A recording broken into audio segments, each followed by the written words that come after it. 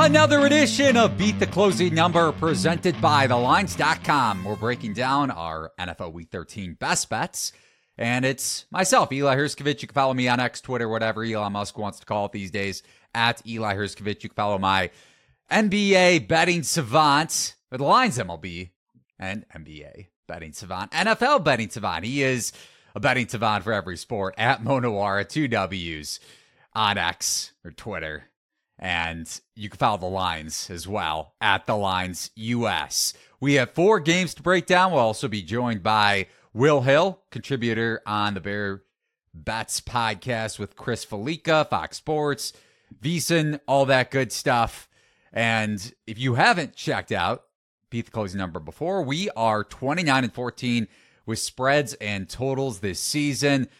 Mo, how you feeling after all the flack we've gotten for our 49ers Eagles takes earlier in the week? We got flack? We did on our last show in the comment section. I feel bad for those people because they're going to lose money on the Eagles this week. By the way, I was looking at this before the show. For anybody that's allured by Philly's 10-1 record and the fact that they're a home underdog, just looking at those two things on the surface, teams with a 70% winning percentage as an underdog are 18-35 against the number since the start of last season and 5-17 against the spread this season. So that goes to the notion of selling high. It's not saying that as a trend. I mean, it applies as a trend, but it more so goes to the fact that you try to typically sell a team at the top of the betting market, right? Yeah, although, I mean, when the number is like this, it's definitely, there's definitely an argument to be made that you can get you're getting a good number on the Eagles as far as like what the number is for this week. I mean, when it opens with Eagles as a favorite, it's just like you said, basically the other day, it may not mean bet the Eagles, but it probably means don't bet the 49ers once you're getting the worst of the number. But, you know, we could see this is a low motivation spot, kind of in some senses for, like, it's a bigger game for the Niners than the Eagles. The Niners can't get the 1 seed without this game. The Eagles have plenty of cushion, just came off 2 huge wins. We could see a little slippage there for sure. Yeah, and you factor in Brock Purdy. I don't want to call it a revenge game, but revenge game for guys like Deebo Samuel who have been running their mouth throughout the offseason. And maybe that is a motivational factor for the Eagles, but you take into account it's Eagles-Cowboys next week. Huge divisional game, not just for 1 seed purposes. I mean, Dallas has an outside shot of getting the number 1 overall seed in the NFC playoff picture, but also to win the NFC East.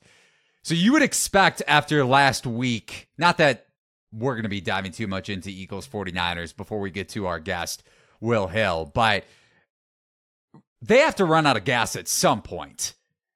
And all the turnover variance they've gotten that we've touched on in recent episodes, especially going back to that Dallas game in week 9.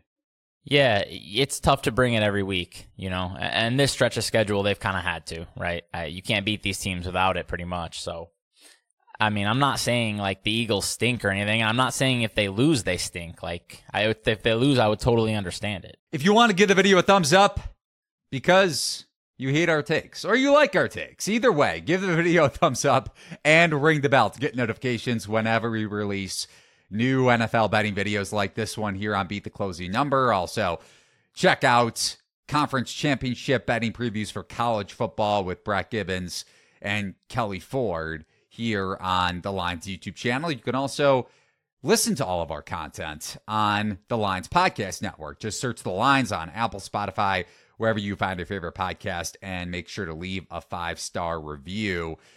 Mo, let's kick it off with Dolphins and Commanders. But before we do so, if you're planning on betting any NFL Week 13 action, remember, first-time users can use BetMGM first-time sportsbook promo code, The Lines, on your first bet to get up to $1,500 back in bonus bets if your first bet loses. That's promo code The Lines, one word.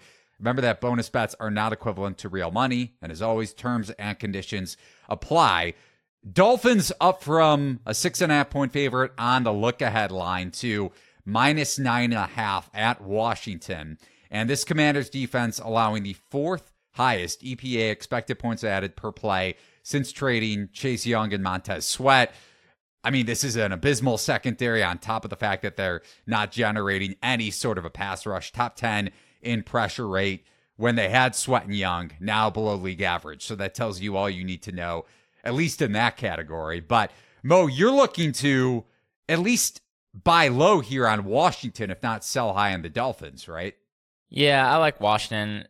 Like you said, it is a field goal up from the look ahead, which is strange to me when the week 12 results with these teams shouldn't have been all that surprising. I mean, the Dolphins were huge favorites, right? And they're facing a Jets team that is just the bottom of the barrel when it comes to NFL offense at this point. Whatever, they get basically a free win there. And then, yeah, I liked Commanders a bit. I parlayed them with the over last week on a small bet because I thought there was going to be a lot of points in that game. Unfortunately, only half of that came home.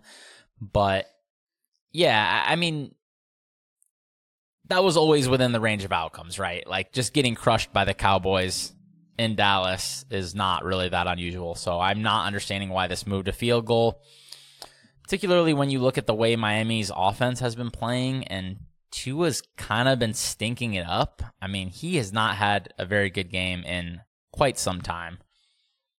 Then you got Tyreek Hill banged up.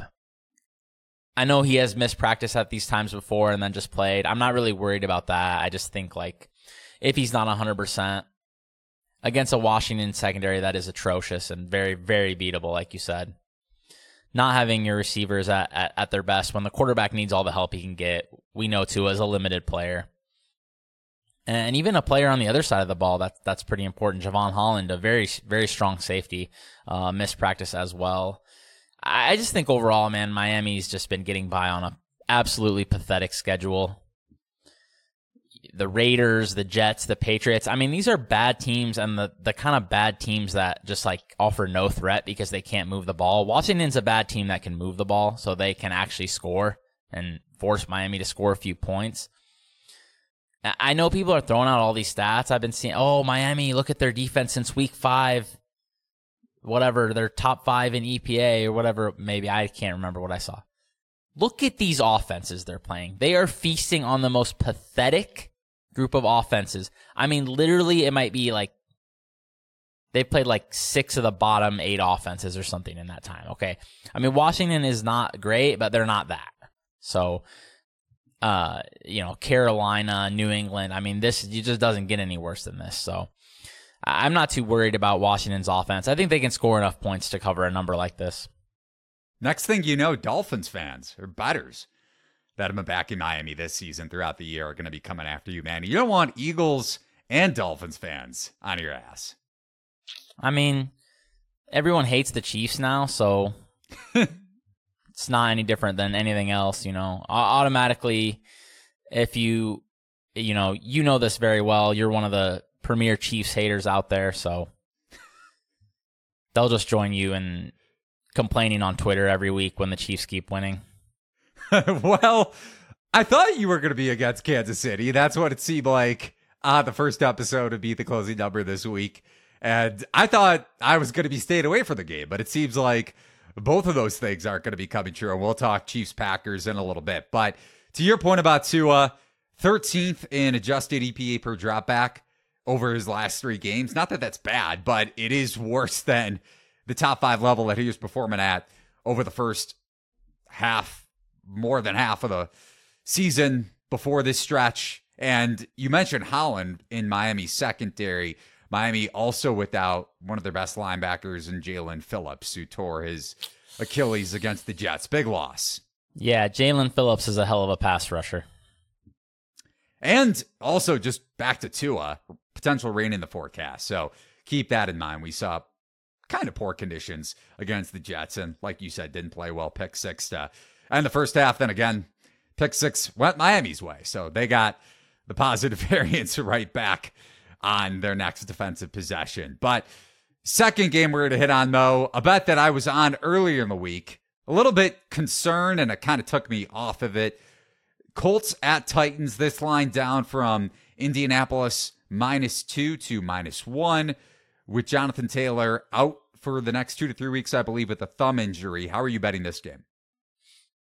Yeah, so I did mention that I like the under. I think it was 43.5 at that point, maybe 43. It is down to 42.5. I still think I like the under here.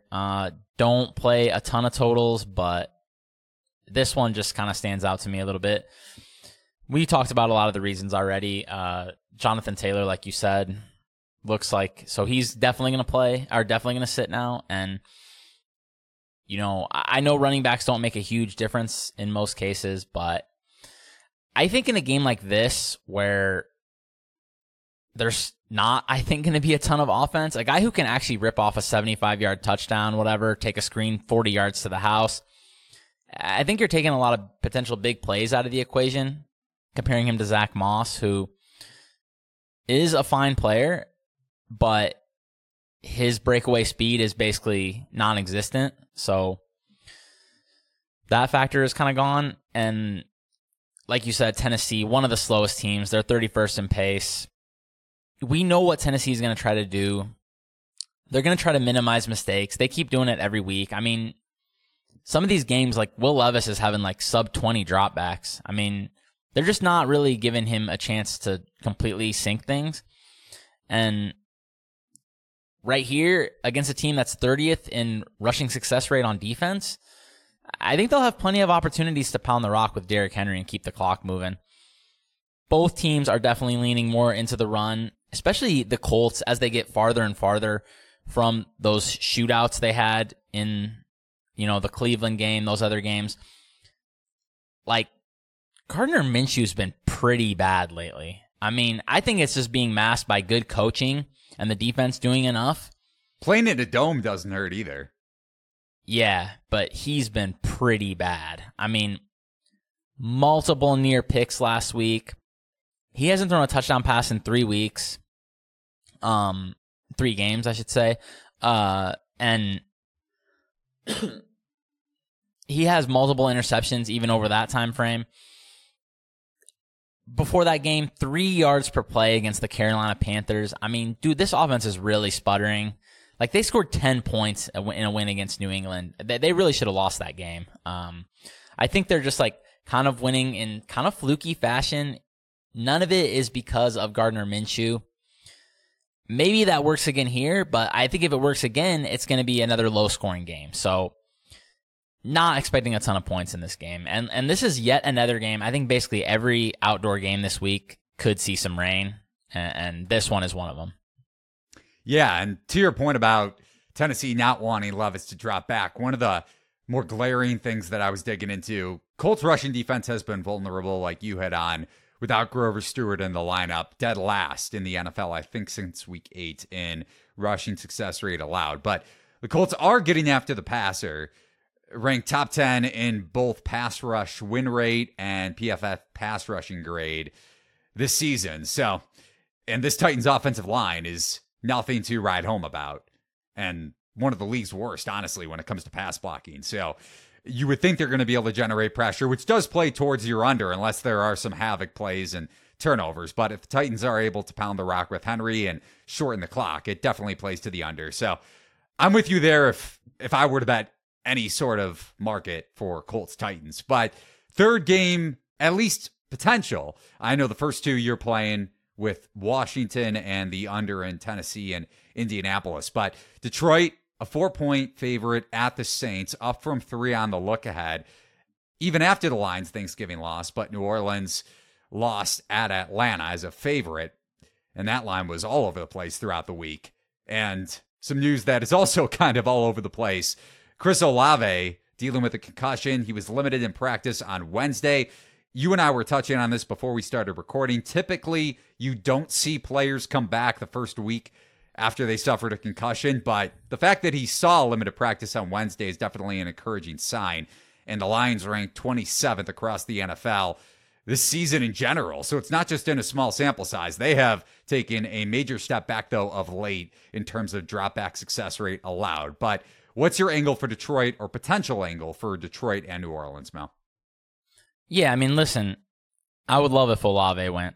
My $500 league, need a W this week to lock in our playoff spot. And Olave should be in a really good situation here against a beatable Lions secondary in a dome with all of his compadres in that unit just wrecked, basically. I mean, but at the same time, like I said, this is not a thing that has been happening this year. I mean, very few players have been able to come back. Especially, we're not looking at like extra rest or anything from going to the concussion protocol. I mean, he went out of the game and didn't come back. Rashid Shaheed, also, who has actually been really good for them, he also went out of the game and did not come back. I mean, who are the Saints throwing to in this spot, man? I mean, with Michael Thomas already on IR, they finished the game last week with A.T. Perry, who is, I think, a 6th-round rookie or something. Something called Kirkwood and Lynn Bowden as their receivers. I think Lynn Bowden used to be a running back, okay? He did. He was on Kentucky. He had a big performance in the Belk Bowl, I think.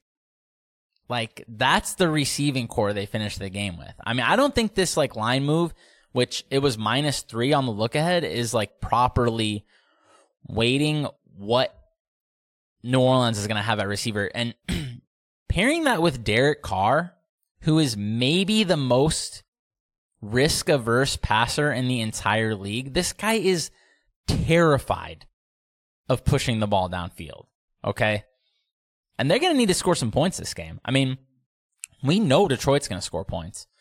I know the Saints' D has been solid, but Lattimore has been a big loss going back to last week. Yeah, and they've even been very good at times. But this Detroit offense is not an offense that just gets shut down completely. I mean, they're going to score some points. Like, the Saints are going to have to complete some passes and throw the ball here. Like, but how is that going to... I fear for any fantasy teams out there facing Alvin Kamara this week. He might catch 20 passes. Yeah. I mean, they're only going to go for 75 yards, but he might catch 20 passes. I mean, Derek Carr is addicted to dumping the ball off in the best of times. That's a good This could point. be unprecedented this week. Honestly, like, who are they throwing to? On the other side of the ball, you have a Saints defense that is playing a ton of man. I guess I always think of the Saints as more of a zone team, but they're playing a ton of man this year. I think they were 4th highest, and a lot of the mistakes we're seeing Jared Goff make have been thrown into linebackers dropping back in coverage. So I think that's kind of the way to throw some looks at him that confuse him. So he might have some more clear throwing lanes too here. And a Saints defense, like you said, even like Cam Jordan and Marcus May miss practice. I mean, this team is a disaster right now. And I am not happy to say that, since I bought some Saints futures maybe like a month ago when they were like plus 140 or something to win the division. That's like pretty much what they're back to. But yeah, the Lions only -4 here, where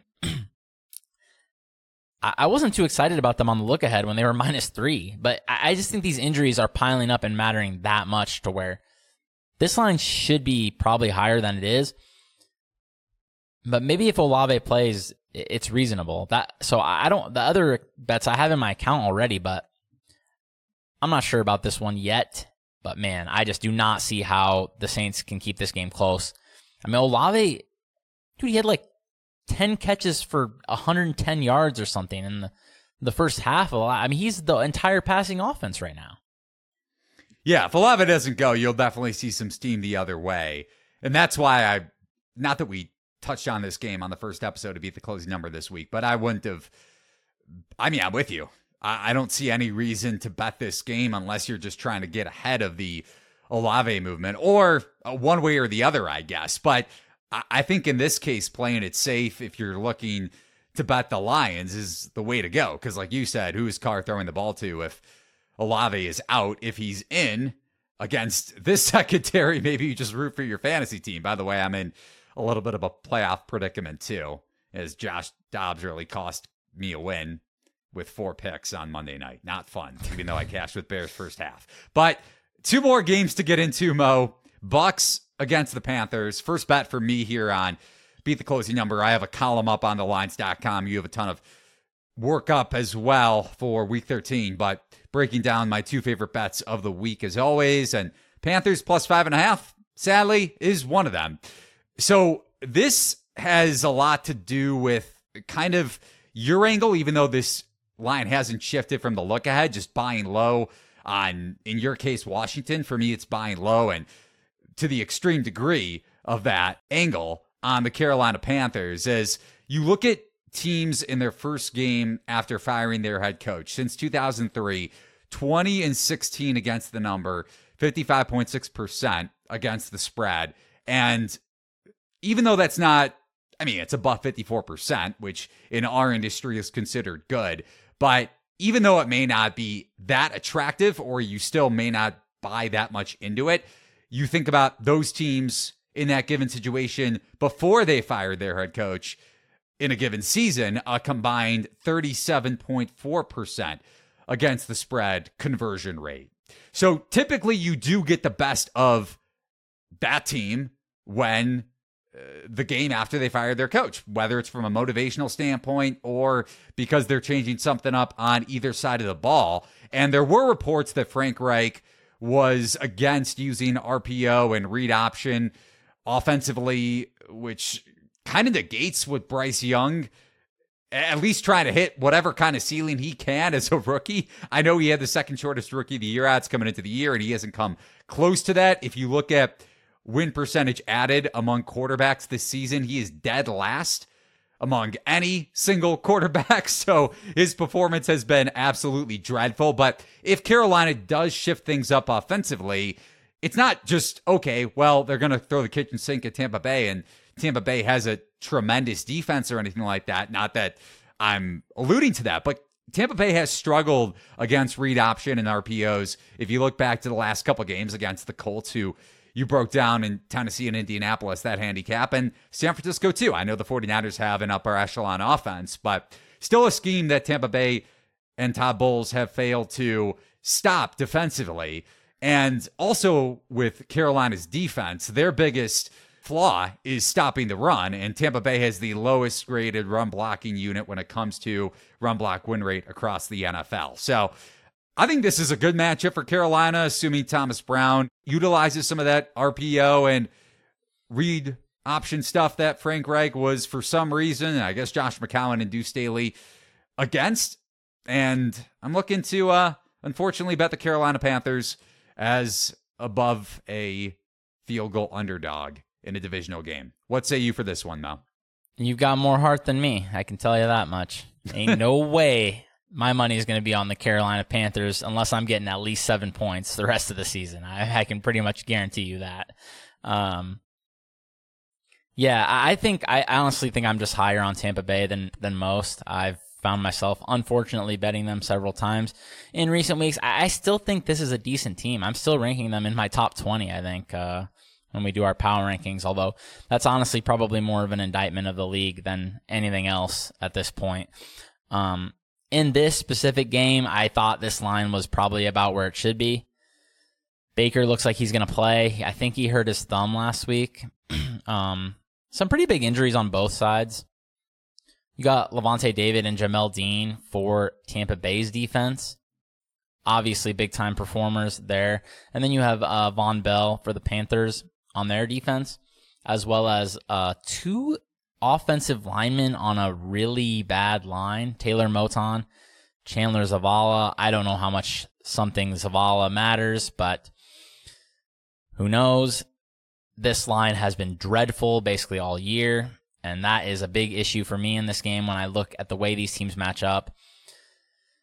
Say what you want about Todd Bowles, and I would say he's maybe running the worst offense in the NFL, and this is one of the worst coaching staffs in the NFL overall, so I might be done betting the Bucs as well, to be honest with you, but he's still going to blitz the hell out of a rookie quarterback, and when that rookie quarterback has a bad offensive line, like we've seen it already against the Titans. I mean, the Bucs basically rolled them. Bryce Young looks like a broken shell of a human being, to be honest. I mean, just from his body language to the way he's playing, everything. I mean, definitely some signs of life last week. Like, they drove the ball at times against the Titans. But I just think the Bucs are overall a better, more talented team than the Titans. So, I don't know. I don't think I can bet the Bucs either, but not betting the Panthers. This is the stink bomb of the week for sure, and I wish you the best. Thank you. I do think we get a good effort from Carolina on both sides of the ball, assuming Frank Reich was that big of an issue offensively and locker room wise too. Yeah, that's interesting because you just don't know. Like, I think following beat writers in some spots, in these spots, can help. I've been listening to some podcasts about this situation. I don't know, man. Frank Reich definitely seemed like he was a beaten man. Like, that dude's body language himself and pressers and stuff, and just, he seemed like he had no fight left. I will say, if the players see that, they probably have no fight left. But I don't think he was like a hated man in the locker room or anything like that. It didn't seem like that was the situation. It's definitely a weird situation when somebody does get fired in this sort of a time frame. I think it's probably reasonable, to be honest.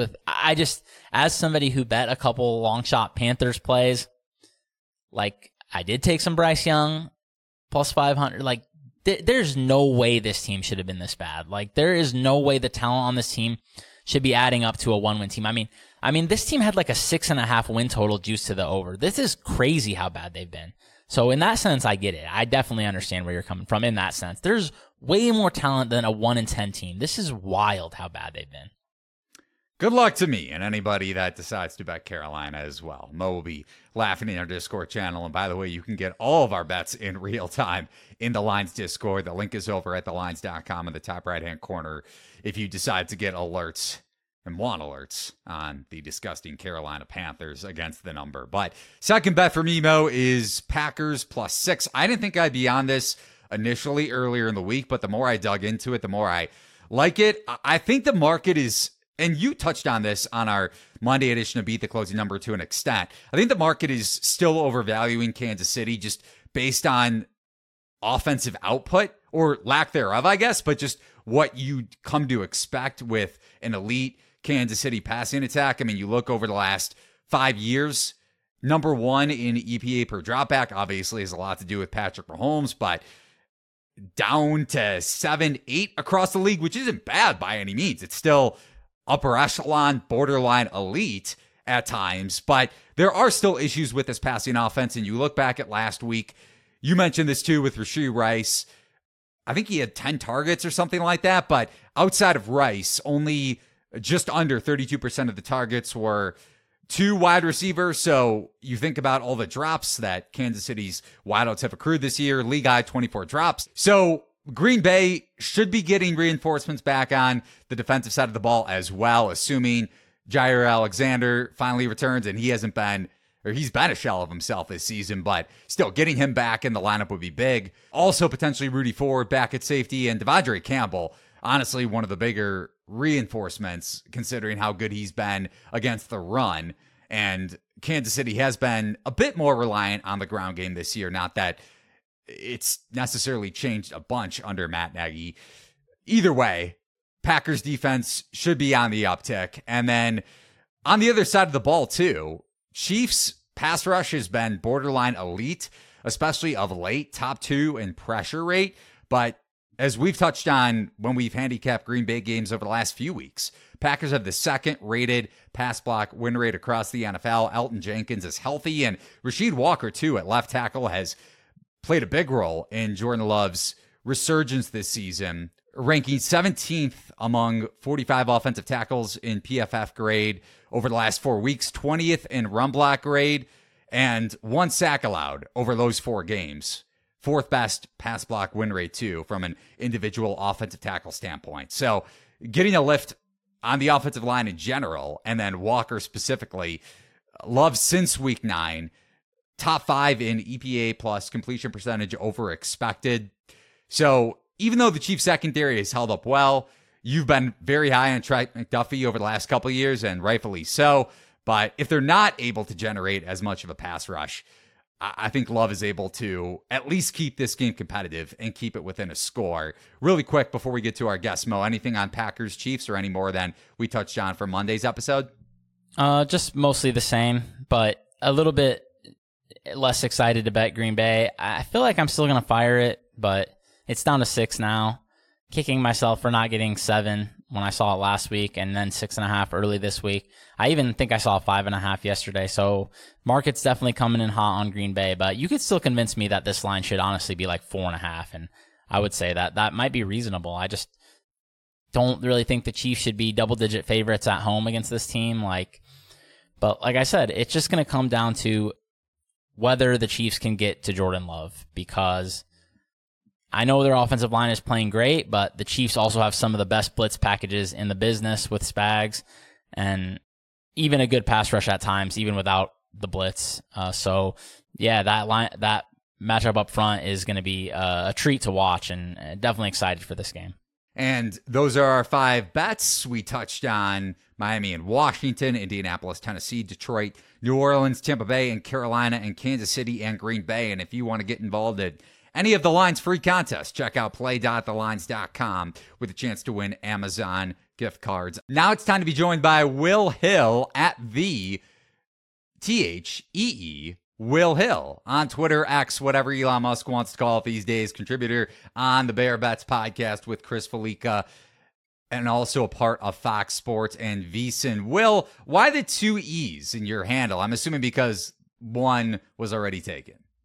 It's at not the Will Hill. So people are like, anytime there's a dispute with William Hill or there's a bet or anything that they think I'm responsible or I'm involved. So I'm not the Will Hill. I'm just a Will Hill. So that's trying to differentiate that. So what's going on, guys? Huge fan of the show. Huge fan of you guys. This is fun to be on. We were just talking off the air, but man, this season certainly flies by. You wake up in early September, ready to roll for football. We've been waiting for so long, and before you know it, you look up and we're ready to turn the calendar to December. The college season's all but over. Conference championship this week, which is a great week. Always one of the best weekends of the year.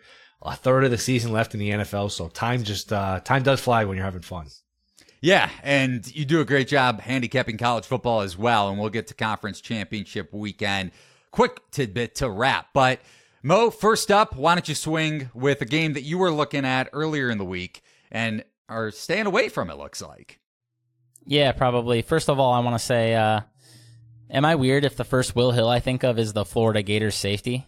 I got in that one too. Yeah, he was he was kind of a ball hawk. I guess he had his issues where he was in and out, like with suspensions and stuff, but I think he had he was with the Giants, he was with Cleveland. He had like a fumble return, a block kick return touchdown on Monday night at the buzzer against, it was like a Browns-Ravens game. So I've gotten that one too, sure. That guy was a character. But yeah, I do remember him for the Giants now that you mention it. But yeah, switching up to, things that people actually probably want to listen to. I was thinking I was going to be on the Cardinals this week, but basically getting scared off now. Plus 5.5, and it's at Steelers, and it's just basically these pass catchers. I'm not sure who's going to be suiting up, and yeah, I just fear for Kyler Murray if he's throwing to Greg Dortch every play, I guess. So maybe just staying away from this one now. Any thoughts on this game? First of all, was it Dortch last week who scored a touchdown when the score was basically like 70-6 and he did the "you're too small" little symbol? Like, my goodness, These guys just read the room, have a sense at the moment. Look at the scoreboard, buddy. I think he does it as a joke because he's 5'7" or something. Oh, maybe that's what it is. But still, I mean, when you're down that many points, just do the Barry Sanders, hand the ball to the ref and just go to the sideline. My goodness. I like Arizona here. Now, what you said about the pass catcher certainly is a scary proposition. The run defense is so bad. That being said, Pittsburgh with Tomlin, look, there's a trend where Tomlin is great as a dog. He's great off of a loss. But here he's a favorite, and here he's off of a win. So it's a little bit of a seesaw with Tomlin, where he's down, you expect him to come back up. When he's up, you expect him to come back down. I actually think he still has. I've been talking about this for a few weeks. I don't know if you guys heard. I still think there's very good value on him. Coach of the year at 12-1. He's never won this award. He's almost the star of the team where everyone's like, oh, they have no talent. It's all Tomlin, similar to Dable last year. But to me, this is just a lot of points. They don't win by margin. Every win for them is 20-17. Pickett laying points with him is a whole different story. So I'd expect them to win. I'd expect them to win a typical Steeler game where the stats aren't pretty. I know they gained 400 yards last week, but to me, I can't get to a point where I expect them to win by margin. So I'll plug my nose here. I'll hope Murray can, maybe get me in the back door later. Just keep this game competitive. So Arizona plus the 5.5 is a play for me. Yeah, Pittsburgh at 7-4, negative 23-point differential. Kind of similar to Minnesota's luck box season last year. And then you factor in that the Steelers got outgained in each of their first 9 games, yet started 6-3, the only team in NFL history with that mark. Soft schedule coming up too. They get the Patriots, the Bengals again. I mean, it's hard to, it's funny to say, you go through their schedule, it's hard to find like 2 or 3 more losses. They're in good shape to get their 10 plus and get in the playoffs.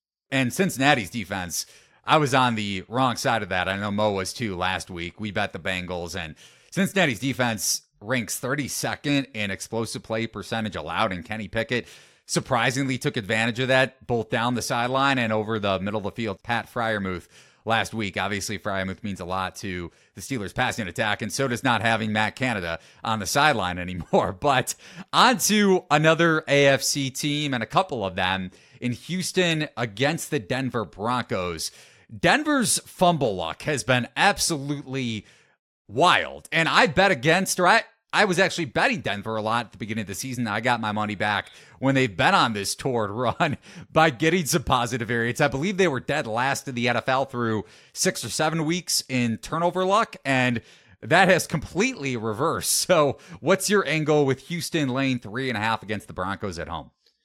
You nailed it. It's a fumble luck, and look, it's not a good habit to be laying 3.5 when you have an opportunity to lay 3. But hey, we're doing the show when we do the show, and you got to take the number. You got to play the ball where it lies. I just think it's a total house of cards. It's a total mirage here with Denver, where a lot of their stops are because they get a turnover, and a lot of their offense comes to the fact that they got turnovers and they got short fields. And this win streak here is sort of fool's gold, where it's just short fields, it's turnovers, it's winning a lot of close games. I don't think this is sustainable. They're not getting much out of Wilson. They're just limiting, the damage he can do and just trying to win these games close and ugly, which, hey, in the NFL in 2023, if you can just not lose the game, that goes a long way with the caliber of play here. But, Houston's a really good team. I don't love the injury report. I just saw Dell, didn't practice. They're missing an offensive lineman that could hurt. But to me, this is just a fade of Denver's just recent formula to win games. It's just not sustainable for me. So I'll swallow here. I don't like the hook, but I'll lay it here with Houston. Yeah, I mean, I was all over Denver last week, but I'm with you on this spot. It's just, I think what they're doing is sustainable in the sense of like the teams they're doing it against in some cases, like the Browns, but CJ Stroud is good. He's not going to just hand you the game in most cases. So yeah, with you. And then a team that might hand you the game is the Jets, though. So that's another one that we were going to talk about this week. I mean, this offense is as bad as an NFL offense gets. I think it's pretty obvious Tim Boyle is a cut below Zach Wilson. And so they should obviously not be playing Tim Boyle, but they are as some kind of statement. I don't know what's going on there, and I just can't touch the Jets at all at the moment. So what are you thinking for this matchup against the Falcons, where we did see a ton of Falcons team immediately, basically, when the markets reopened? I think it was close to a pick last week, and it got all the way up to 3, and I think settling back down closer to like 2.5 now. Well, hopefully Aaron Rodgers doesn't play here to ruin my bet. I mean, can we have a more ridiculous storyline? Can we please stop with this? Aaron Rodgers is going to do this and do that. They're 4-7, going on 4-8. If he plays, everybody in that organization should be fired. This is the dumbest storyline ever. I get if they were 7-4, maybe in January he'd come back. This stop. He's not playing. The comeback of the year market just keeps dropping. Enough. Like, it's just enough with it. That being said, I like Atlanta. I don't love this team. They're sort of just like a service academy on offense, even though they've got a bunch of good skill guys you like. Ritter, I'm not a fan of. I actually like Heineke a little better. Neither one of them is any good. I just think the Jets, like you said, Boyle, he's not a good NFL quarterback. He was a bad college quarterback, if you remember him at UConn. I don't know how he's in the NFL. This Rodgers, the gravy trainer, the guys he brought with him to the Jets has been a disaster. I just think the Jets are built on defense. And eventually here, like, defense is about intensity. And eventually you realize your season's over. What are we trying to rescue? We're trying to pull Tim Boyle out of the fire every week. I think you're going to, even if you lose 5-10% of that edge on defense, that's going to hurt your defense. I think their defense is starting to slip a little bit. They can't move the ball. They went a long period of time last week where they couldn't, get to midfield. And boy, that was a crazy first half cover, a crazy first half over, in terms of that swing against Miami. Just give me Atlanta here. I think they eke out an ugly game. Nothing they do is pretty. I understand if you want to add the Jets as like a teaser leg, but I can't see Atlanta playing for a playoff spot. I think they'll do just enough to win this game. I can't see them losing this game to this Jets team that I think is going to die here over the next few weeks. So give me the Falcons here. -2 on a money line. I think Atlanta wins the game. Well, hopefully Tim Boyle doesn't die. I may need him in my super flex league. I kid you not. Oof, that's a rough way to live. Yeah, and 18 it's for the playoff teams? spot. What's going on there? No, my quarterbacks are just, this week, trust me, man, I wish it wasn't the case, but I have the option of, on my bench too. This is all my quarterbacks with Lamar on the bye. Terrible time for a bye with a playoff spot on the line. But Boyle, I've had to pick up Zappy. I have Dorian Thompson-Robinson. I have Flacco. In the instance that Thompson-Robinson doesn't get cleared. So those are my options at quarterback. Again, it's not for the faint of heart. Maybe a worse situation than my bet on the Carolina Panthers this week. But I digress. Will, on to the fourth NFL game we're going to discuss. Much better to discuss than my Superflex situation. San Francisco laying a juice 2.5, or there are some juice +3s on the Eagles available, with the 49ers now up to a field goal from where this line initially opened on Sunday night, right around a pick. Mo got plus money on the 49ers look-ahead line going back to last week, and we hammered this game home with Eagles positive turnover variance, whether it's come to fumble luck in their own right, similar to Denver over their last 3 or 4 games, and a revenge spot, too, for San Francisco and Brock Purdy after that NFC Championship game. And this Eagles defense has taken a major step back when it's come to EPA per play allowed. Looking back to that quote-unquote elite secondary that probably got the benefit of the doubt because of the schedule, and their cornerbacks have digressed in a big way. So I know you're betting San Francisco, but would you still lay it at a field goal? I'd probably just look for a cheap money line or a 2.5. I would still lay the 3. Hey, if it lands on 3 and I get a push, okay. Like you guys, I have bet this. I didn't get the plus money, but I think I laid 1.5 in my account. I just think like all the reasons you mentioned, Philly just a total regression candidate, and such a bad spot for them. They have Super Bowl revenge a couple weeks ago, Monday night, Kansas City on the road, down to the wire, then a short week. Then after a short week, you play the Bills in a game that's basically 5 quarters. You played almost 100 snaps of defense, and now you got to turn around and play a San Francisco team. They've been rested for 10 days. They want this game like blood. Look, I'm of the belief, I don't buy this idea that, Philly fans want to tell you, hey, if Purdy didn't get hurt, we would have won anyway. We were much better. Nonsense. That would have been a down to the wire game, I believe. So San Francisco's out for blood here. This is a revenge spot, like you said. This is a major rest advantage. Philly has Dallas next week, and Philly threw the gauntlet of this schedule where, like, eventually you're going to get picked off here. Eventually there's a cumulative effect of playing tough game after tough game. So San Fran is a loaded team. You can forgive that little 3-game hiccup where Purdy was banged up. No Trent Williams, no Debo. When they have their guys, they're the best team, and they're the best team by a pretty significant margin. They have been killing people. I expect them to win this game by a touchdown or so. So it worries me. Everyone seems to be on the Niners. And look, I'm going to roll with it here. Give me the Niners here on the money line, or minus the 2.5 or 3 or whatever best number you can get. Yeah, I think everyone, this is reminding me a little bit of, if you guys remember, I think it was last season, Bengals Dolphins, that game where Dolphins came off 100 game, plays on defense, short week. Everyone in the world pounded the Bengals, and I was the only idiot who tried buying low on Miami, and they got smacked. Well, Tua got hurt that night, I think. That was the Thursday night game where Tua got hurt after the Dolphins played that crazy game against the Bills where they played a lot of defense. Yeah, that's exactly what happened. I think it was like 4.5 or so. Like the line got just smashed. We'll see if it's another walkover or whatever may happen here. Just a most point before we get to college football championship weekend. If you exclude situation, of course Philly shouldn't be a 3-point dog at home. But that's not the way the market works. Like, I don't understand people that just say, and maybe this is the difference between people that just look at numbers and, again, don't factor in situational spots. And I'm curious on your perspective about that too in general when it comes to handicapping, Will. But just with this game in particular, how do you not split up the fact that, yes, the Eagles are one of the most talented teams in the NFL, and second or third, I still have them below the Cowboys in my power ratings. I know Mo does too, at least in the NFC.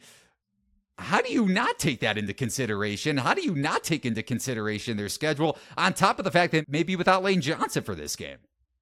Yep, and banged up, on defense. That was a tough physical game against the Bills last week. Typical Bills just letting the game get away. Typical Eagles too. I thought it was just egregious. The McDermott taking the timeout, wasting the timeouts. First of all, you waste a couple timeouts, just fire them into the sun for no reason. Of course, we're going to ice the kicker, which I don't remember the last time icing a kicker ever even worked. Like, give me a break. And then 20 seconds of all the coaches who know what can happen in 20 seconds or less. You got a great quarterback. Like, Philly is probably saying, thank God you took a knee, because it's just so easy to get into field goal range. One Allen scramble for 18 yards and all you need is one more, chunk play. It's just so easy. You get a flag. You got 3 or 4 shots there to just throw the ball, run, take a chance. Like, I know Romo was like, well, a strip sack is just as likely as a 20-yard completion. I don't have the numbers in front of me. I can promise you it's not, though. I can promise you it's not. So I know you'd be like, oh, something bad can happen. You know what? Something bad can happen going into overtime on the road as well, as we saw. So I just thought that was crazy. McDermott's so conservative. He gets so tight in these spots. I thought that was crazy how they took a knee last week.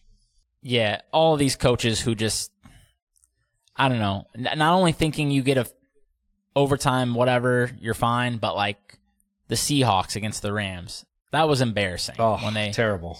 They had like 30 seconds or something, and like you're just upset about it because of your win total under bet on it, and they just gave up. Like, let's just kick a 55-yarder. I mean, yeah, sure, go for it, I guess. Anyways, yeah, switching gears to college. Obviously, a lot of big games this weekend. Pretty much all big games, depending on your definition of big. I guess some people may be more interested in Conference USA or whatever it may be than others, but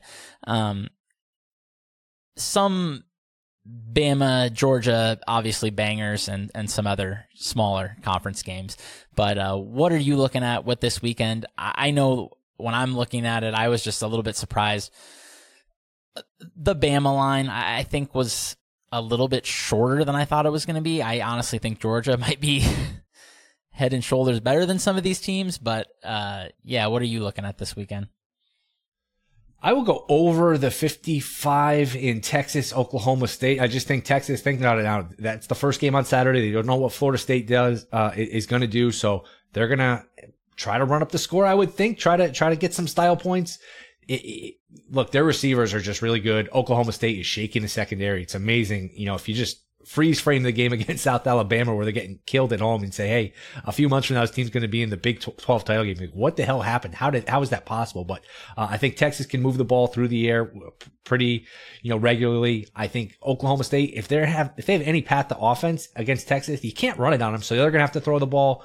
Oklahoma State plays with pace. They have a bad secondary. I just think all of this adds up to a lot of points. I would lean towards a Texas cover. I just think if they're up 14 late at midfield, they're not going to just run it 3 times and punt. I think they'll probably want to try to stick that extra touchdown in at the end, just try to make the score look better. So I think that 55 is a little light. If you really want to narrow it, maybe a Texas team total over. I think it's 33.5, something like that. Of course, shop around, but I'm looking at it over in that game. Speaking of totals, just to wrap here, the Iowa-Michigan total, not only is that the lowest conference championship game total, I believe, in college football conference title game history, but Iowa's first half team total, just looking at this on one sportsbook, over a point is minus 105. What would you need to bet the over in that situation, Will? Boy, that's an uncomfortable hour plus to just sit there and root for nothing to happen, but I would need plus money to answer your question. If I'm going to bet that game, they're juiced, but you can play under 7.5 for the first quarter. I feel like with these like Army Navy games or these Iowa games, I like playing the first quarter under, even if I'm paying a little extra juice at the 7.5, because I don't want a scenario where Iowa's down 14-0, 17-0, then they're in passing downs. That's where bad things happen. The strip sacks, the pick sixes, they go out of their element, and that's when the game can unravel. The total can, you can get some defensive points, some garbage points. So to me, Iowa does play the run well. They are a pretty good red zone defense. So I could see a slow start. Michigan, you'd think would be conservative. It's almost like they don't need any style points. It's almost like a golfer where he just needs to 3-putt to win the tournament. You don't need to hit the ball. Just don't hit the ball in the water. Just don't have a triple bogey and you're going to move on. So the only way Iowa's going to score if Michigan turns it over. So I think Michigan probably knows that, hey, let's be conservative here. Maybe our quarterback's still a little banged up. They've had some offensive line injuries, issues. So I don't know that Michigan gets overly aggressive here. So I'd look at an under for the game, but I think first quarter under may be the better way to attack it. Interesting. Maybe if Tony Romo is right that a strip sack, either touchdown or just a strip sack in general, has an implied probability equivalent to a 20-yard pass play, then maybe Iowa will go over the first half total. In this game, it might. Yeah, exactly. Right, good point. Exactly.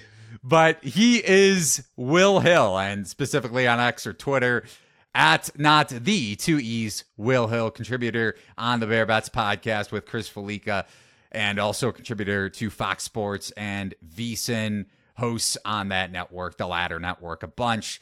We'll be rooting for if you do get a plus money bet in on Iowa first half. Maybe I'll take it just for the hell of it. I don't bet any college football, so I may be looking to sweat something on Saturday night, but maybe you talked me off of it. Or maybe Tony Romo will talk me into it. Who knows? But either way, thanks for coming on the show, man. Really appreciate it. All right, boys. Appreciate it. Thanks for having me. And like I mentioned, he is Will Hill. Mo, any last words before we get out of here? I probably shouldn't admit this on air, but I took the over 0.5 first half. What number did you get? I can't recall. Probably regular -110. It might have been -105. But what a fish. I'm basically just hoping like there's either, this is like you need one play. They need to kick a field goal. How hard can it be to get 3 points? Against this Michigan defense with that offense. And listen, I'm not any sort, like I said, I barely bet college football. The only full game I've watched so far is Michigan-Maryland. So maybe if Iowa gets a bunch of Maryland transfers before this game starts, they'll score over a point or, a field goal or a touchdown. Maybe get a safety. Maybe we can get a safety, see? You're talking me into it as we speak. But he is Monowara. Follow him on Twitter at Monowara with 2 W's. You can follow me on Twitter at Eli Herskovich. As always, remember you can get all of our bets in real time, whether it's NFL or any sport, in the Lines Discord channel. The link is over at thelines.com in the top right-hand corner. You can also head over to play.thelines.com for your chance to win free gift cards in our NFL contest for Week 13. Thanks for watching and listening to Beat the Closing Number. So long, everybody.